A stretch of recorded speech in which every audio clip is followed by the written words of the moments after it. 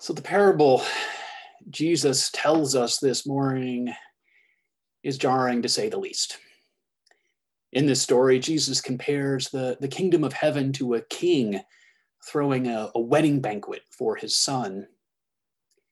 It is a parable filled with murder, war, destruction, expulsion, wailing, and gnashing of teeth. Jesus concludes the parable by declaring, "Therefore, many are called, but few are chosen."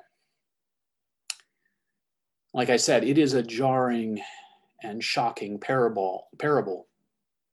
First of all, it is completely unrealistic. How could the king wage a war while dinner is waiting on the table? Or how should someone who has just been dragged off the street then be expected to be wearing the right clothes? Moreover, the parable lacks any sort of proportionality. Imagine killing someone merely for the offense of inviting you to a party, or destroying a city for the crimes of a few, or casting an improperly attired guest into outer darkness.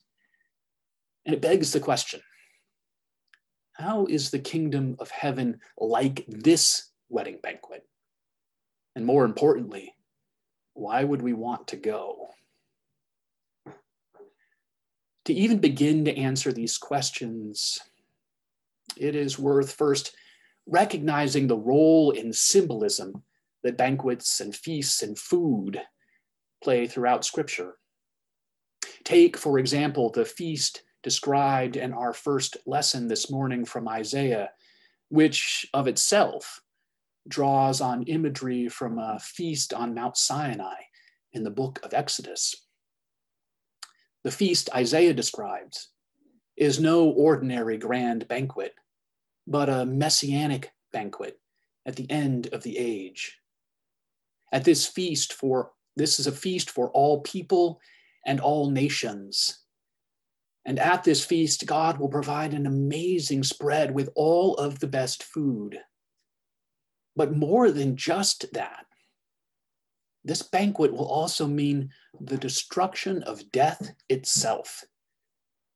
As opposed to death swallowing up everything, God will swallow death as God dries the tears from each and every face. Isaiah's feast is a promise and a proclamation of what is to come. It is God's last word to us. And even if this moment might be horrible, the feast Isaiah announces is our future. It is the assurance that God will save us. Now, we might be tempted to think of this as just a pie in the sky. But the real invitation is to live each and every day in the light of this promise. The invitation is to live our lives in such a way that this banquet is revealed in our actions and choices. The invitation is to let this banquet become our orienting hope. The response to God's promise of this banquet should be lives lived in faith, hope, and love. And in this way, the banquet is not just a pledge, but a challenge to live lives transformed by this promise of God's future. Through this banquet, and though it has not yet come, there is this promise and challenge that means this banquet is already here. Though this banquet is our future, it is to be lived into now, today, this very day. In his own ministry, Jesus drew on this image of Isaiah's messianic and future banquet breaking into the present moment. So think of Jesus' habit of eating with all sorts and conditions, from the religious elite to the lowliest sinner. Think of his mass feedings where thousands were fed, from meager beginnings.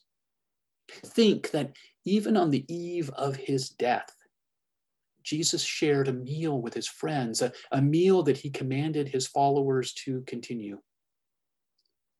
In all of these meals, the kingdom of heaven was revealed. God's reign was shown. God's future broke into and became present in the moment.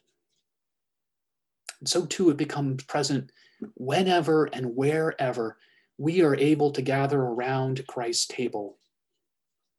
One of my deepest longings during this pandemic is to be able to gather once again and participate with all of you in the heavenly banquet of the Eucharistic meal of communion. The banquet was a central image for Jesus in his ministry. In using the banquet image throughout his ministry, Jesus was pointing to the promise of God's welcome of all. But here, in this parable that we heard this morning, Jesus is proclaiming God's banquet, but then asking, what if no one came? And what if those who did come just attended and refused to live into the implications of the banquet? Here, Jesus is pointing to one of the central tensions of the Christian life, which is between God's welcome and God's challenge. Yes, God welcomes all, loves all. Indeed, we might even go so far as to say that wherever you are on your spiritual journey, you are welcome at Christ's table. Yes, God welcomes, but God also challenges us to live into that welcome. Yes, God loves you and will always love you. But God also longs for you to live into the reality of that love. The love is there. The welcome is always there. But with that love and that welcome, so too is the challenge of that welcome, is the challenge of that love. God says yes to you. And the question becomes, how do you say yes to God?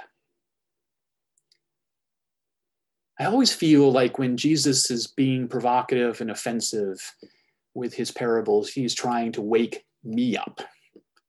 I feel like he's trying to shake me awake from my slumber and jostle me out of my self-complacency. I do not think we are to take this parable literally or allegorically, but instead are to see the theological and the ethical challenge this parable offers us. In the original setting where Jesus first shares this parable, Jesus is putting a question to the religious elites of his day about whether they have really shown up to God's party at all. And to the disciples, Jesus issues the question, sure, you might think you've shown up to the party, but how does your life reflect your attendance? And in some sense, Jesus puts the same questions to us. The expression, many are called, but few are chosen, is a way of asking us whether our lives manifest the commitments to love and justice that our faith in God demands.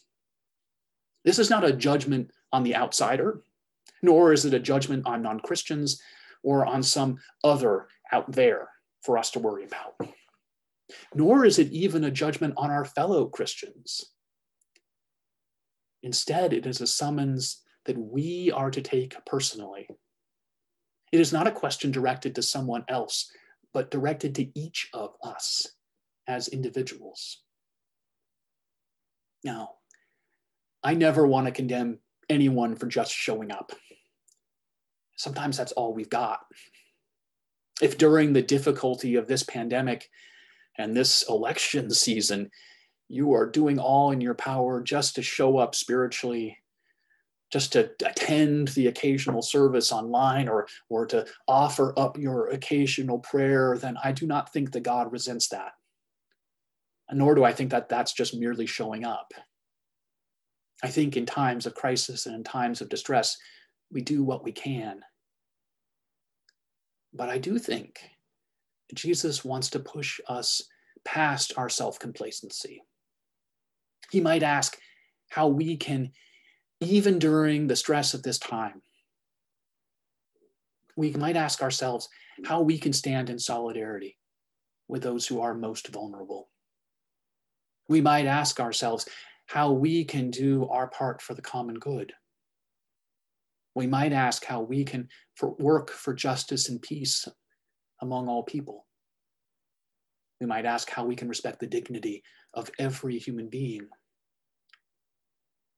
And in these questions, I believe we will find God's provocation directed to each of us personally.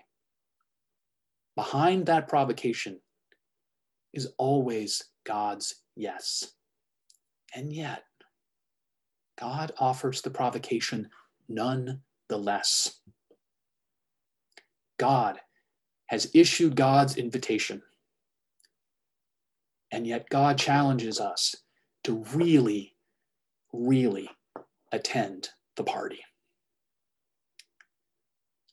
Amen.